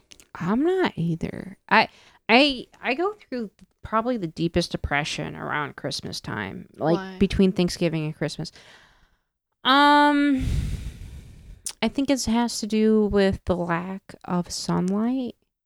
Because that really bothers me. Yeah, winter sucks. I am the worst person during the winter time for me. And then I'm just miserable to be around. It's really hard to just be functional. And then on top of that, I have to do things for people around the holidays when I can barely do that's it the myself. part that gets me. It's just I want to sit. I don't want to go visit nobody. I want to be where I'm at and people come see me. Or I don't like the mandatory. You'll be here. You go here. You'll spend this money. I don't like that. And I last Thanksgiving, not the one that just passed. Like I just said, I'm not doing anything for Thanksgiving. I'm just sitting still. I'm not doing anything. And then my girl, she hadn't moved in with me yet, so she's from Ohio. She brought me a plate and all that, and I was like, you really didn't have to do that, because I really just wanted to be left alone. Do you feel guilty when you do that, though? For, Thanksgiving, you don't go visit someone, and you're like, oh, shit, I should have done that? I love my family, my extended family, too, but I just don't like to be told what to do on certain days. I'll visit you throughout the year. But on these days, I want to sit still. I don't mind cooking. I don't mind hosting Thanksgiving, and I had just hosted a few, so that's why it was I got used to not going nowhere for Thanksgiving. But Christmas this year, we went to my girl's family for Christmas Eve, and just to see her parents, especially her mother's Christmas spirit, it rejuvenated me, because I'm a cheapskate. I don't like spending money anyway. And it just becomes stressful because it's okay, you buy something for this person, then you think about somebody else. It's oh, I got to get them this and this and that. Then you're just buying all this stuff, and it's just, and it just becomes stressful. But to see the joy that she had giving gifts, it changed something. I came back Christmas Eve. And I probably spent $200 on Christmas stuff after Christmas Eve because she boosted my spirit. Yeah. That's the whole reason why I had a son or just a baby. So other people around me felt like, oh, sweet and easy gift giving. You know what I mean? Yeah. Yeah. I'm kind of agoraphobic, just a little bit. I used to be a lot worse when I was younger. So for me, just to visit my family I have so much anxiety, so much just constant overthinking. I think mine might be a mild case of that, because I just I loved when I lived across country. I moved back to Indiana in 2007. And I just got so used to holidays passing as other days. You might be a few phone calls, but it's just like it's nothing. If I don't want to do nothing, I don't want to do nothing. Right. If I want to go to Denny's for Thanksgiving, I'll do it. Right. But then coming back here, it was stressful because everybody wanted you. Different sides of the family wanted you. My mom's side wanted me. My dad's side wanted me. So it was just like it was stressful coming home on leave. So I was just then they wanted to.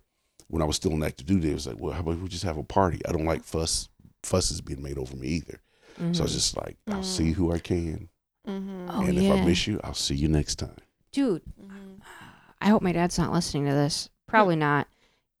My dad got really mad that I didn't visit him this year for Christmas, but he went to fucking Florida. Don't get me wrong, I would love to visit Florida, but how am I going to take me and my child to an airplane and then have my son sit in an airplane for more than an hour? Yeah. Like, my kid can't even sit when he wakes up in the morning to eat his breakfast. How would you expect me to do that? So I took my son on an 11-hour drive to my mom instead. And he's like just super pissed that we didn't visit. But like, it is weird. It's a weird dynamic between like... That was an 11-hour drive. Yeah, that was way worse than an 8-hour drive, actually. Than a couple-hour plane trip. Probably, but then you gotta deal with if my kids start screaming in the car, it's just me. My kids screaming in an airplane, there's gonna be so many people being like, "Shut them up," you know what I mean? Damn, Kay. You know what? But it's an airplane. Nothing bad's gonna happen. So you just get up and go to the bathroom or go to another part of the plane and let them scream. The stewardess will handle it. That's good to know. That's the worst. There's no air. There's an air marshal, but there's no air CPS. That's funny. I'll keep that in mind. That's really funny. Do you want to talk about your topic? My terrible topic. Just mess with you. It says adults. That's a terrible topic. It's better than holidays. No, when I hear that, what I think about when you were a kid, how much different, we'll start with you, Stacey. How much difference between when you were a kid, what type of adult you thought you would be to the type of adult that you are now? I'm the exact same person. Like, literally nothing has changed. How old are you, Stacey? I'm 29. I'm going to be 30 on Friday. Oh, wow. Okay. Yeah. I don't know. I guess I'll say that I always thought that like adults kind of had it all together, like they knew, just like the right thing to say and the right thing to do. And like now you see through the facade. Yeah. Now as an adult, I realize I still have no idea. And I'm sure most people feel that way. You know what I mean? And I think that's how it is. I'm older than both of you guys. That's how it is until you just realize no matter what, I'm going to get myself through it. And it's just a confidence of don't need to stress out about this or about that. Just know I'm going to get through it. Mm-hmm. Oh, definitely. I mean, I guess I don't really necessarily mean it so much in a worrying way. More as I say the wrong thing a lot and I do bad things a lot.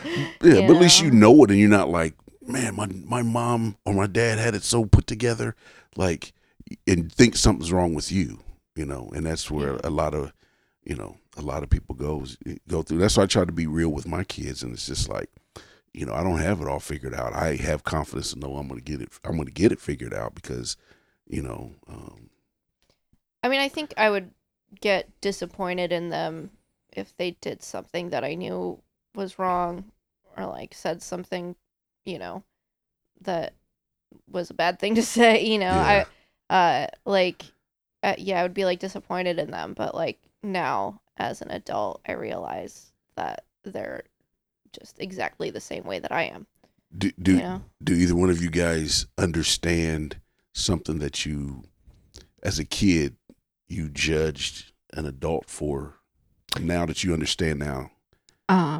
For me, I totally get as a mom, I totally understood where my mom's coming from. I feel bad because, like, how drunk am I? Why do you look at the phone to see how drunk you are? I just want to see what time it is and see if I should just not say this. As a kid, I blamed my mom for so much.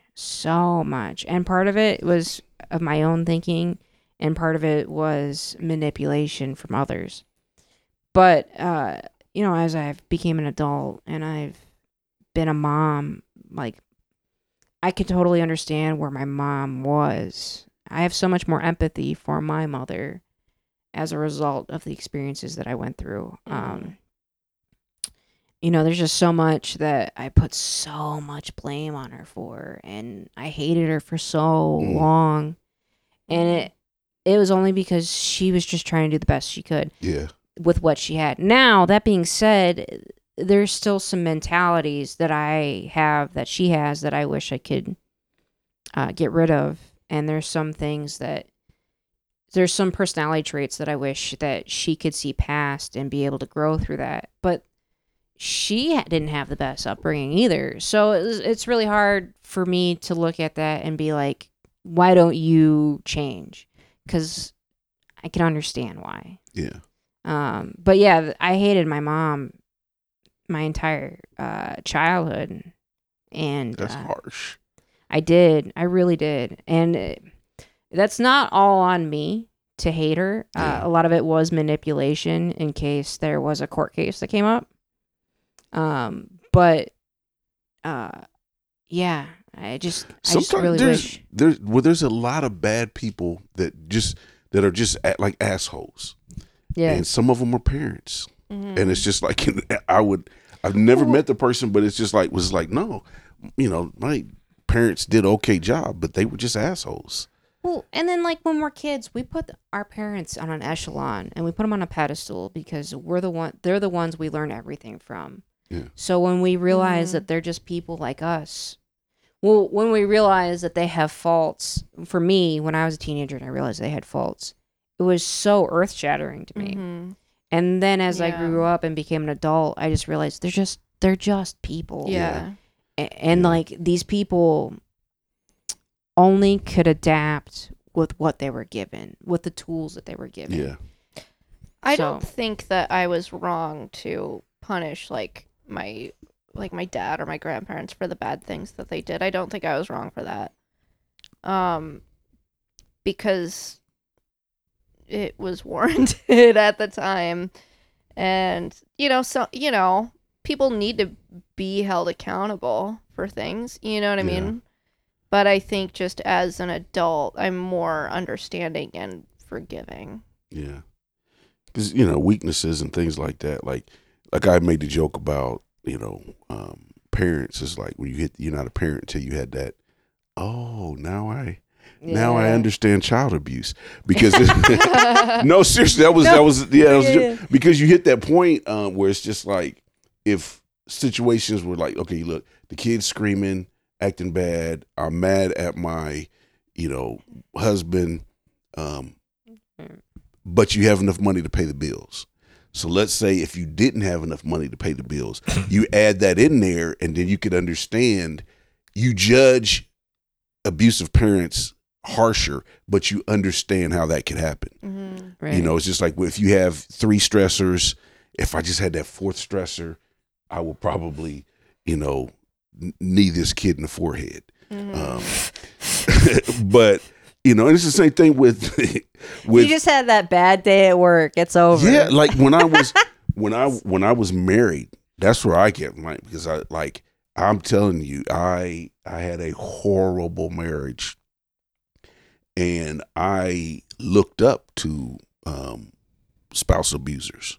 Holy shit! What? Yeah. Well, my yes, because it was like I knew, my dad was physical with women, and I'm just like not like crazy, but just like a pop here or there. If you watch old TV shows, like you're the leading man, You know, I think Mike Brady may have been the first dad on TV that didn't wallop his wife. The The joke honeymooners. on the honeymooners. Yeah, was always to wanted- the moon, Alice. I'm going to punch you to the moon. Yeah, like, and it was yeah. okay.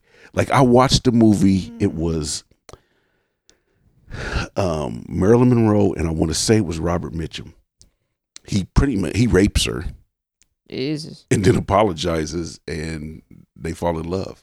Oh. There's so many movies when you watch old Turner classic movies and stuff where the men are slapping a hysterical woman, and it's just like it was just accepted, and you know, and it was like my ex-wife, like she grew up seeing her dad take so much from the mom, and then he would swing. Her older sisters same way, so she grew up not seeing like brutal beatings, but you know, a swing once a quarter, you know, whatever. And that was, and then she said later in a fit of sanity, she said to me, she was just like, after we, you know, were divorced, she was just like, she just wanted me to show that type of emotion. So she wanted me to strike her. This is passion. That's But how I you never, know. but I never did, you know, cause that's, you know, I never did. And it was just, That is a fact, though. but like, it's no, those goes like I judged younger. You judge those people harsh until you put into them situations with them stressors, and I was just like, I lost my religion because of how bad my marriage was, you know. But you know, not gonna dwell on that. I'm over that. my topic Yeah, why not? is baking. Baking? Baking. Wow.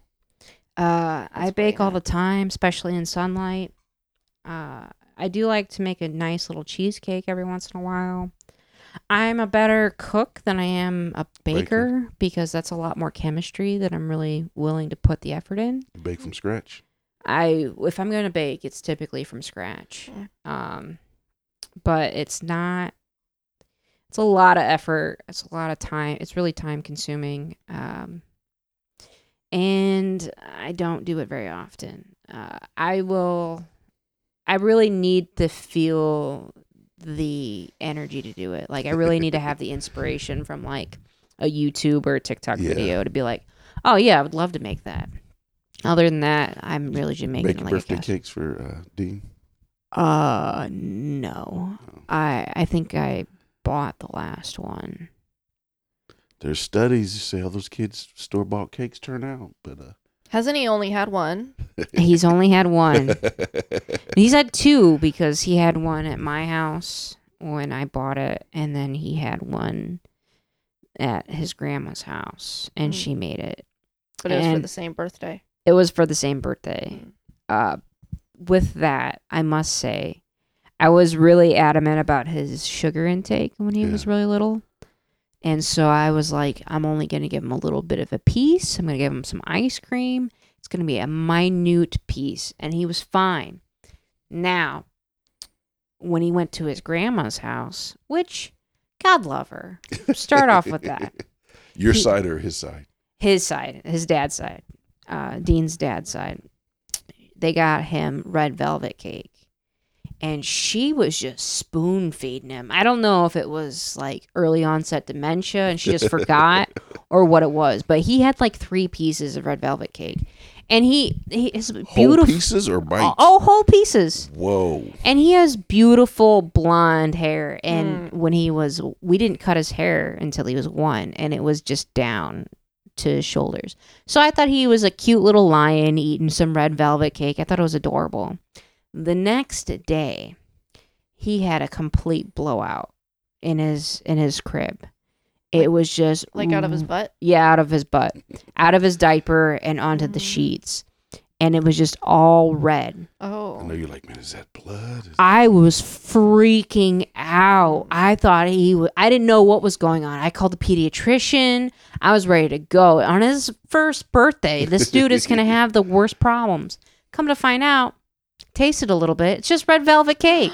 You tasted it? I didn't taste it. Oh my god! But after doing some thinking before doing all this reactionary work, I was like, oh, it's probably just the dye from red velvet cake. So he's not gonna have red velvet cake next year. Did he have? Was it like in his hair? It was everywhere. It was. Did you get a picture? It was everywhere. When on his You have birthday or the blowout? smash Either. cakes. That you just put in front of them and just let them just eat it with their hands. Yeah, when the cake that I bought him was a smash cake. Like he was just clawing at it like a little wild animal. That's cute.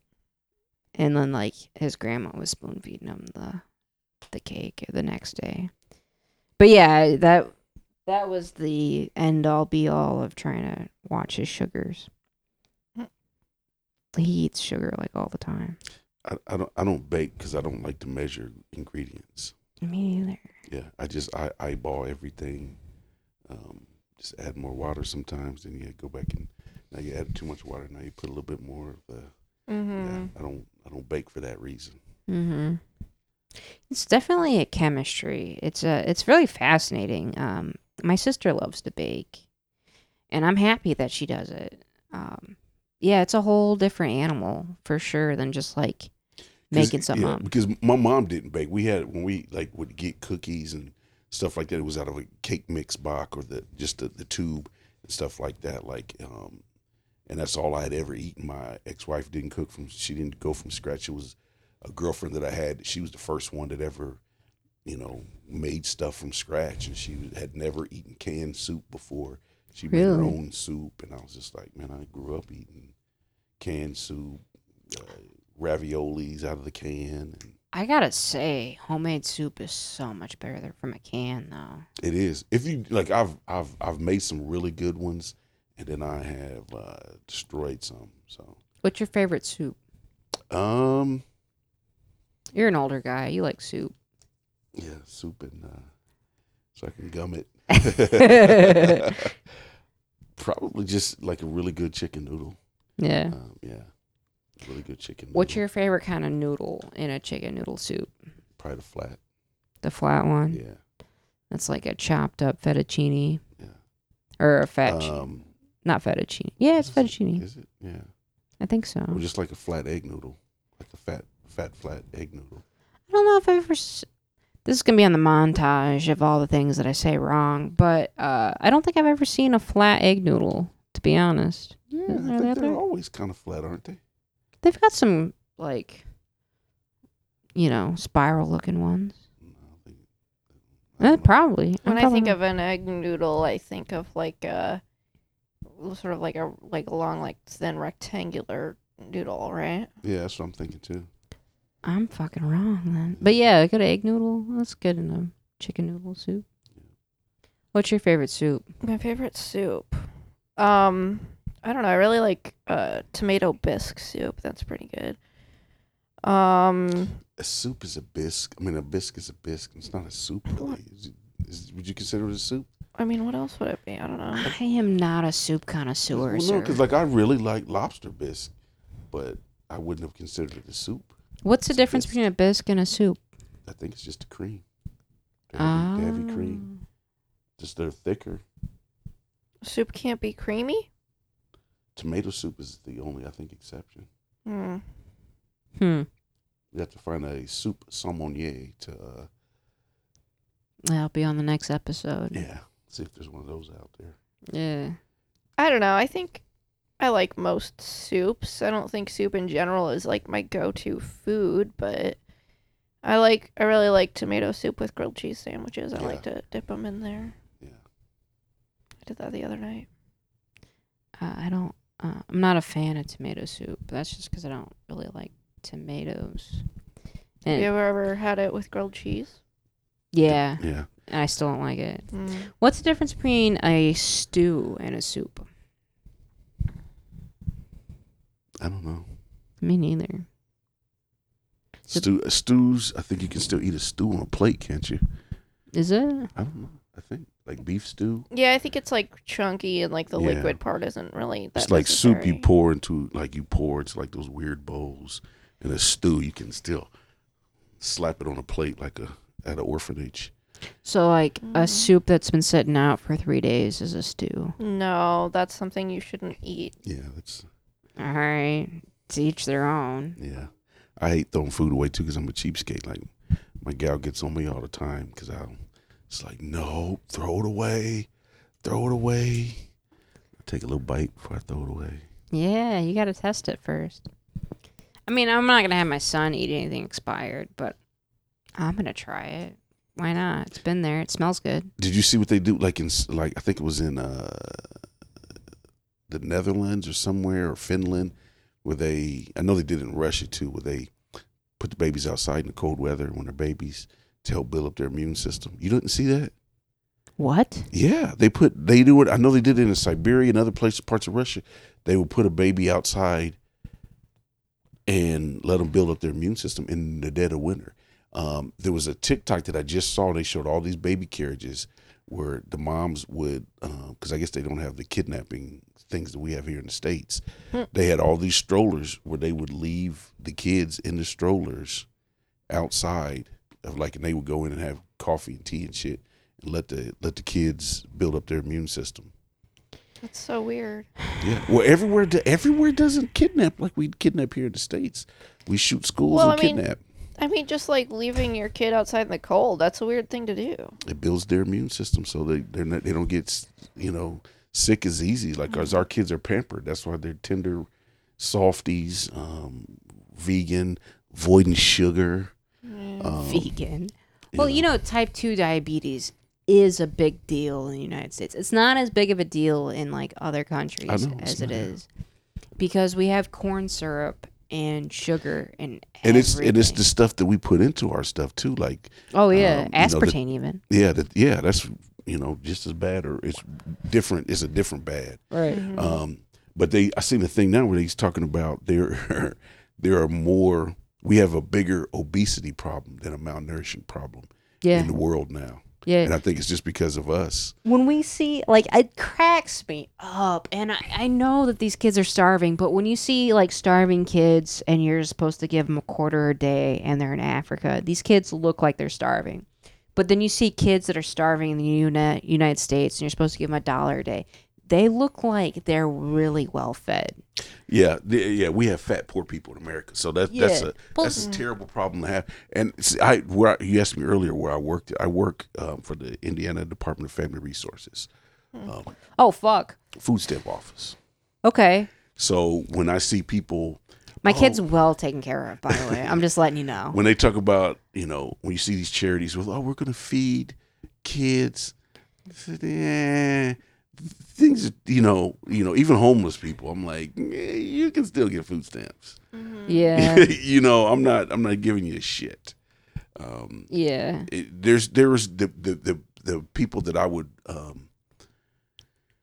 try to focus to help are the ones that fall between the cracks, like, an old single person. Like, this is one of the saddest things that I see. Because we get into people's finances and stuff like that. Right. And I've seen it a couple of times. It's a woman that raised her family with her husband.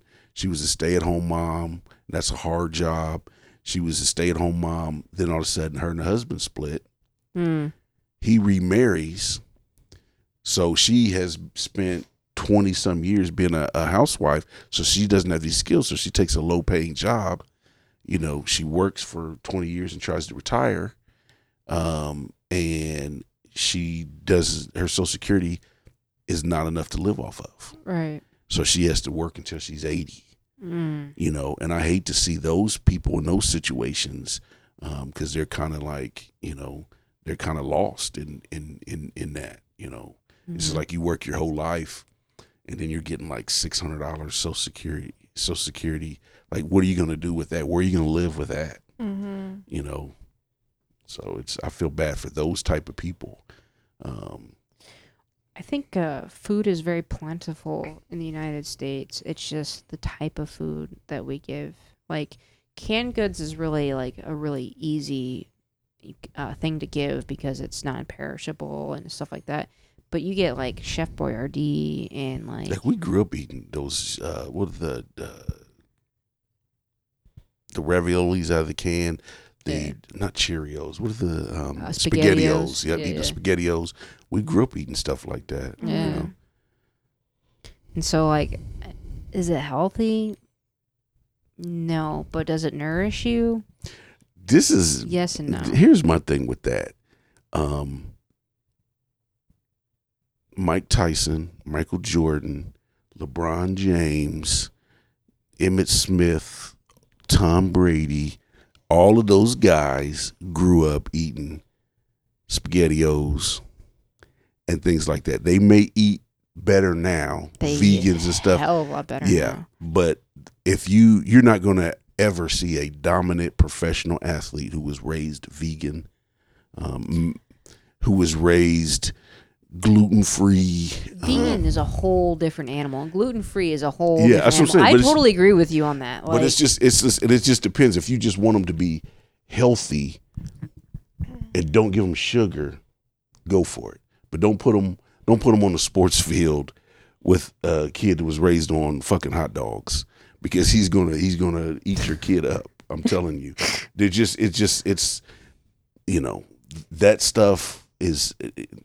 I get it. It's got a lot of bad stuff in it, but look what it does. And I know your body's younger at that time and it's more resilient, right? And you can put a lot more garbage in it, just like the way we used to party and drink when I was younger. Oh yeah. There's no way I can do any of that stuff. Like, I can barely drink 2 weekends in a row, let alone, because we used to, in the Army, we would drink and party so late. Sometimes you'd be like, man, we got to get up and do physical training here. Yikes. In an hour. Do we keep partying or do we go to sleep? Mm-hmm. Try to get an hour's sleep, and then you get up and you go do an hour of physical training, work your whole work day, get off work, go play 2 hours of basketball, and start drinking again. That's crazy. When did you sleep? Just 1 hour every night? You couldn't do it. You couldn't do it many nights like that. We had one time when I was in Hawaii. That was the first duty station. We were like, it was a bunch of us. It was like, well, we're going to try to find a bar, a party every night of the week. It started out, it was probably 12 or 13 of us. And then it got down to, it was just like 3 of us. And I made it all the way till that Sunday. I think we started on like a Tuesday, and I went all the way, and I made it to like the following Sunday. And I just was like, I can't do it. I can't do it anymore. And it was just, I think the final guy, he quit because he couldn't find a real party on like a Monday night. Wow. So that's how he failed it too. But it was just, you're young at that age, and nobody really had that much financial responsibility. So most of your money went on just partying. Yeah. And plus, like, it's so crazy when you're young, like how much you can put your body through too. Like, just a couple of years ago I was so different than I am now. And now I'm just like fucking lame. I can't do anything without being in pain all the time. Wait till you hit 51. Yeah. It's like I enjoy going to bed early. Oh man. Yeah, and I used to love to party. Like, I loved a club, casino, any of that stuff. I loved that life. But now I just can't do it. My grandpa, I have to say, all the way up into his 70s, he was a severe gambling addict. And he would go and he would be at the boat until about 4 a.m. and still go to work up into his 70s. Wow. At 8 in the morning somehow. Every day? Every day. He was an army man himself. And like, I don't know where it came from, what happened. I don't know if he just loved to gamble so much and loved to make money so he can go gambling. But God darn, dude. Like, I would go to bed at midnight, wake up at like 4 to pee, see him stumbling and drunk and whatnot, and be like, where have you been? He's like, that's not your business. Go back to bed. Wow. And then like he'd wake me up at like 7 and be like, why aren't you up yet? And I was like, Jesus, dude, where did you sleep? Some people are wired like that. Like, it's and like, I've had relatives that were like real alcoholics, and you see them in like just sober twice in like 40 years. But it's just, those people can, your body kind of gets used to it. And I think you get sick when you try to stop. Yeah. Well, Cam, it is getting late. Is it? Time is up. It is 10:15. Oh shit. Yeah. I think we should probably slow this down to a halt here. Mhm. Yeah. Is there anything you want to plug? No, not really. Well, I'm not even pushing my own podcast anymore. I'm like, No, until, push like- it. Push well, it. no, not until I get some content. Like, until I get some good content. Like, I'm not even gonna try to do one regular. I'm just gonna wait until I can find people that do interesting conversations. Interesting topics, and Mhm. and go from there instead of just trying to put one out every, on a routine like that. Like, We do that. you do that. Well, you guys, it's two of you. It's There just is two of me. us. So like if your guest cancels on you, you guys can still have a conversation. Yeah. Mine just Not a turned good into angry man Okay. rants. It is. I gotta say, we'll talk about it later. No, say it. No, we'll talk about it on Cam's podcast because we're gonna be on Cam's podcast next No, week. I'm not trying to guilt you guys into it. I'm just saying. No, I want to be on. I'm excited. okay. It's really cool to be a guest spot on someone else's podcast. You're not gonna I feel remember privileged. what you were gonna say though. See, So why don't you just can't say be it? that drunk. No, I'm not. Oh, I mean, I do handle my alcohol well. Don't get me wrong, but no, I'll remember. I'll remember exactly what I'm gonna say. No, she won't. That's impossible. Way to judge me, Stacey. Anyways, so you don't have anything you want to plug? There's no no Instagram, no Facebook. no, all this stuff. I need to get my own get my separate Facebook just for comedy stuff because it's just pictures of me, my grandbaby, and girlfriend makes me throw pictures of us up on. I shouldn't say it like that, but I know what you mean though. yeah, it's like, and then it's just weird. No, she doesn't make me put pictures up, but it's like I feel like the last few relationships that I've had have been like not very social media heavy just because like I feel like it's always like they were married and I'm just joking. no, I just feel like it's always like a kiss of death in a way to like You know what? I'm Yeah. man. 2 times with the girl I'm with now. We dated a long time ago too, but as soon as we made it Facebook official, out of nowhere, like a ex will just fall out of the sky. And, I want to come see you. Like, no. Yeah. It's It's been just such a long time. it's crazy. Yeah, it was just That's like we funny. had. I can't remember what the crazy. It was just crazy things that just happened and just blow your relationship. Like it is. It's something to that. Mhm. Yeah, I think for like several years now, my relationship status on Facebook has been in a civil union since 1993, which is the year I was born.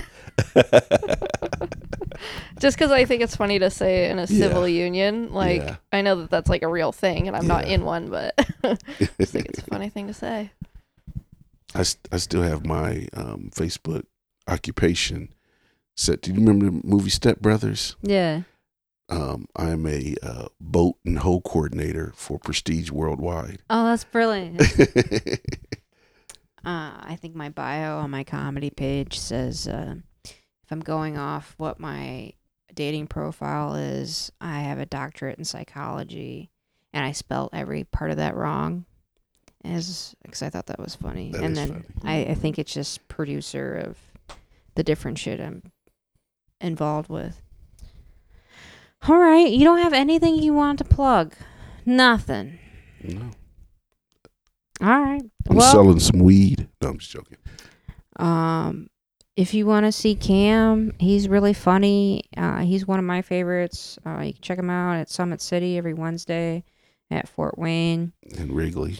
and at Wrigley. I am a co-host on Wrigley every Tuesday. Please like, comment, subscribe.